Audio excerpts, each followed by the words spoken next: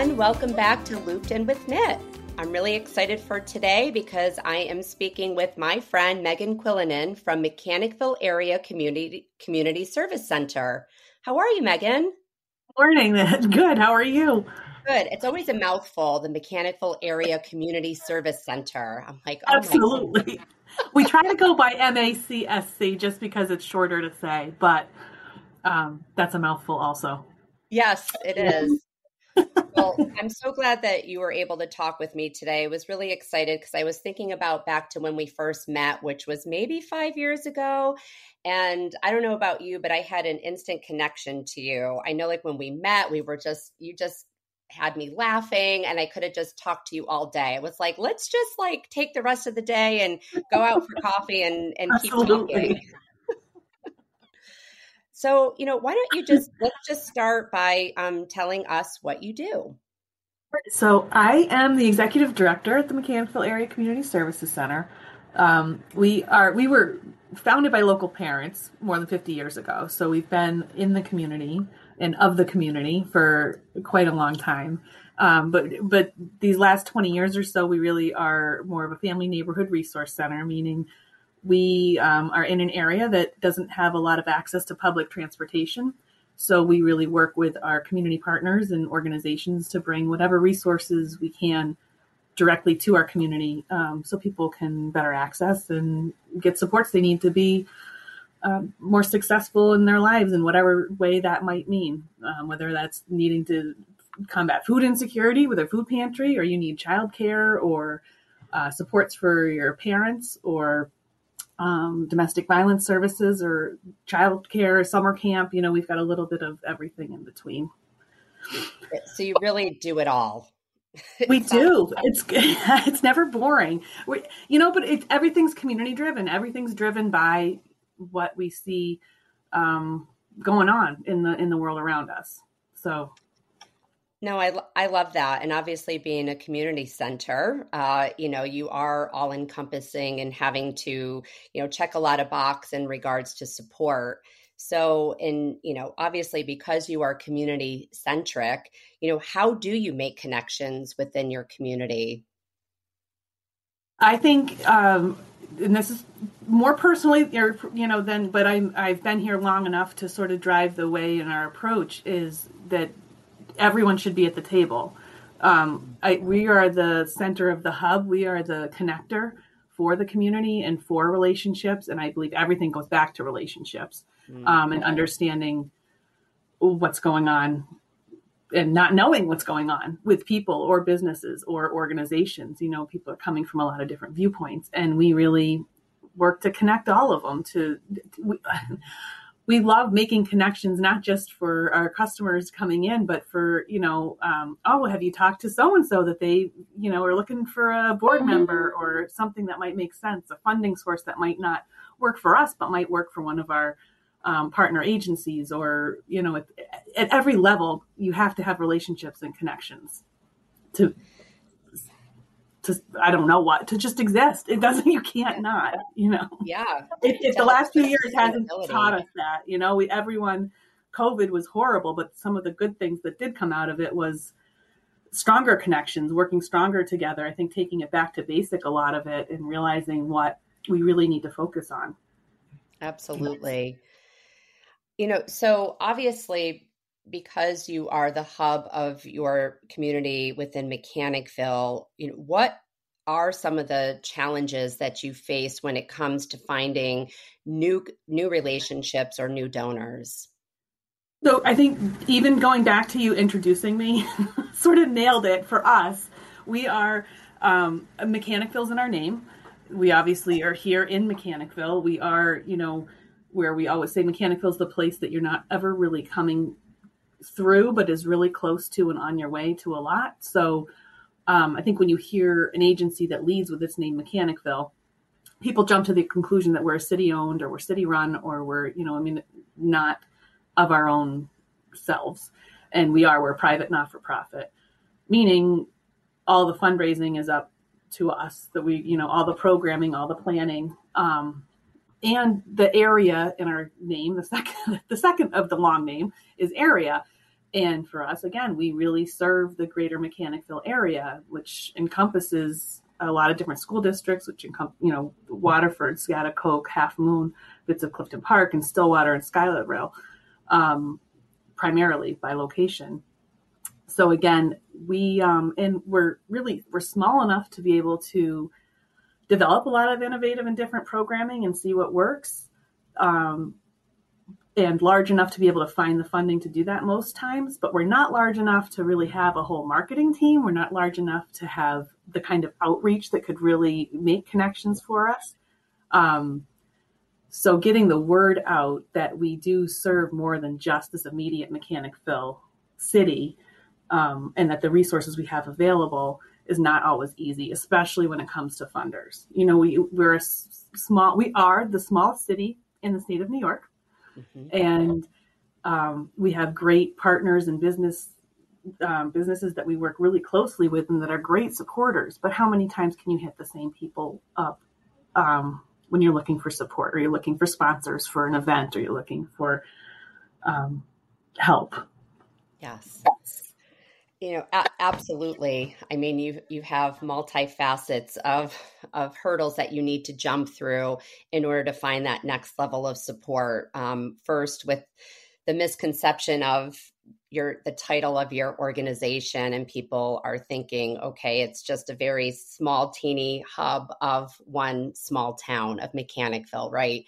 But then understanding like, oh, wait a second, you also service in these, and this county? Oh, well, I live in that county. So now I'd like to get involved in some way. And I think that, in having these conversations and doing a little deeper dive, like what we're doing right now, it just brings that aha moment. And it's like, oh, I didn't know that. I learned something from this conversation. And now that kind of gives me a different lens to make a choice with, right? So I just wanted to, in a perfect world, what do you think personally, with all of your years experience in your role that you have been in, what can help with that? I mean, you mentioned outreach, but as an organization, you can only do so much. But in a perfect world, if it was up to you, Megan, what could help with that? Like, no, seriously, because I think there's a lot of donors out there that, you probably would want to support. They just don't know, what you need and how you need it. So, Absolutely. What are your thoughts on that? Money is always fabulous. Unrestricted money that allows us to put it where we need it, where you may need more this year and to support domestic violence programs, and next year it may be for health and wellness for seniors, but to trust that we are going to be good shepherds of your funds. But also recognizing that time and talent are incredibly valuable too. And I think a lot of times, the same way people think of a nonprofit and think we have to be touchy-feely and don't see us as the strong social impact sector that is an economic driver in a lot of communities, and that is a business that is charged with the world's sometimes biggest problems on the smallest budget, that we know how to protect a buck and spend it and where it needs to be spent. I think people think of other businesses as talents that don't cross over into the nonprofit world. And I'm meaning things like marketing, like outreach, like maybe it's helping accounting, just looking at financials. Right now for us, literally last week, we closed on new property around us. We just purchased a house that we're going to turn into offices and a parking lot that we'd like to do some green space with. And as a bonus, we ended up with a church, which is an art center on the Hudson, which is a beautiful church. I know nothing about where to start. For us, this is another language. If someone was looking to volunteer time and services to just come help us project manage, or to meet with us to give us some pointers. So there's a lot of talents that helping with websites, or the things that people do for their careers that they think are mundane, can be very, very valuable. if that makes sense. But, No, I we mean, love food, the food drives and all. We will take, we are happy and gracious for anything. But sometimes those talents that people may not think they see or are needed at a nonprofit really are super, super valuable. yeah. And I love, Megan, that you're bringing light to this, right? Because sometimes people think that giving support means dollars and, oh, I don't have a lot of money to give. But really, sometimes the most valuable thing is the gift of time, like you mentioned, the volunteering and or your services and your expertise, because there's so many areas you are not an expert in all of those areas, and to have somebody coming in and to give that opinion or what they think should be done is just like, oh my gosh, you just saved us hours, time, money having to hire somebody, and you're coming in and you're giving us your time for free. And I think that that's really important for people to know, that it's not always about the dollars. I mean, dollars are amazing and you'll take them and you need them. Absolutely. Yeah. No, I love that. And again, I was hoping you were going to talk about this because this is a huge, expansion for your organization. And, it's bittersweet, right? It's such a blessing, but at the same time, it's like, oh my gosh, where do we start? And there's so many areas that need attention. And I think that's really great. Yes. And part of it, the Art Center on the Hudson that we know is right next door to our current location is just this beautiful church that's been restored. And we want ideas on what programs we want it to be a community space. We want it to be a draw. We want it to be an economic driver for Mechanicville, to give people a destination to come to down here, as well as, and we're open to ideas and suggestions and insight that, again, other members from other sectors may have more input than we don't even know. You don't know what to ask if you don't know what to ask, You don't know what you need to do if you don't know what you need to do. You don't know what, you don't travel in these circles. You don't, I can run a food pantry. I can tell you the childcare regulations. I can help a victim of domestic violence navigate services, but to plan a construction project is like, not a clue. Yeah, that's a shutdown, fetal position kind of moment to have. So where do you even start? It's just an easy example in our world right now of where time and talent is sometimes equally or more valuable than actual dollars. So I love it. I feel like we're being burdened. We got to develop what this community center looks like in the next 50 years, really. And that's a big task that shouldn't be just up to me. Does that, so community ideas are more than welcome.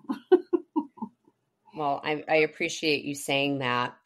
So is there something that you would want a new donor or a new connection to know about your organization that maybe they wouldn't know by looking at your website? I would love people to know and understand that, and to even reflect on your own lives, but that nothing is as it appears. Many times there's a lot more going on than what presents on the surface. So maybe if you look at our website or you look at a nonprofit that has a co-location of a lot of different services, what we are able to do is interconnect within ourselves the services, where you may think it's just food pantry that someone just is needing a couple meals. Well, there's probably more going on there. How can we help break that down? How can we help connect you with more affordable housing, if there is any that exists out there? How can we connect you with childcare and help you fill out the applications to get the support in paying for childcare? How can we help you find a better job that might pay you a living wage so that you don't need our food pantry anymore? The things we do internally is really trying hard to break down silos between different crises, different struggles families may be facing. And we are where it all overlaps, because nothing is separate. And I don't know how you convey that in looking at a list of programs an agency may have. but and we're not alone in this. I think any small community-based organization that's serving the needs of their community really is the place that can gray the lines and make connections that aren't always visible to the general public. Absolutely. It's the power of that storytelling that you just shared with us that, allows people to understand it's just more than just what words are on a website, for sure. So in closing, you just shared what's something you would want people to know about your organization that they wouldn't know necessarily by the website. So we're going to end it with, what is one thing that people are generally surprised to find out about you, Megan? My favorite pet in the whole world right now is our big bunny named Bruce, and he roams around our house and hangs out like he was a dog or a cat. And he's awesome. And I would strongly suggest anyone looking into adopting a bunny. Oh my God. I love that. Is he house trained? He's awesome. Yes, they go in a litter box. Oh my gosh, Megan. He waits at the fridge for us every morning for his lettuce and blueberries, and he's fabulous. My husband brought him home, and I thought, oh no, but I'm hooked on a bunny named Bruce. Well, I need to meet Bruce. That's for sure. Absolutely. Well, I greatly appreciate you giving us your time today. It's always a pleasure to talk with you. I appreciate. Thank you for all the support you're bringing. Knit is a great platform to really help make these kinds of connections. So we appreciate it. Well, thank you so much, Megan. Enjoy your day. Thank you. You too. Take care.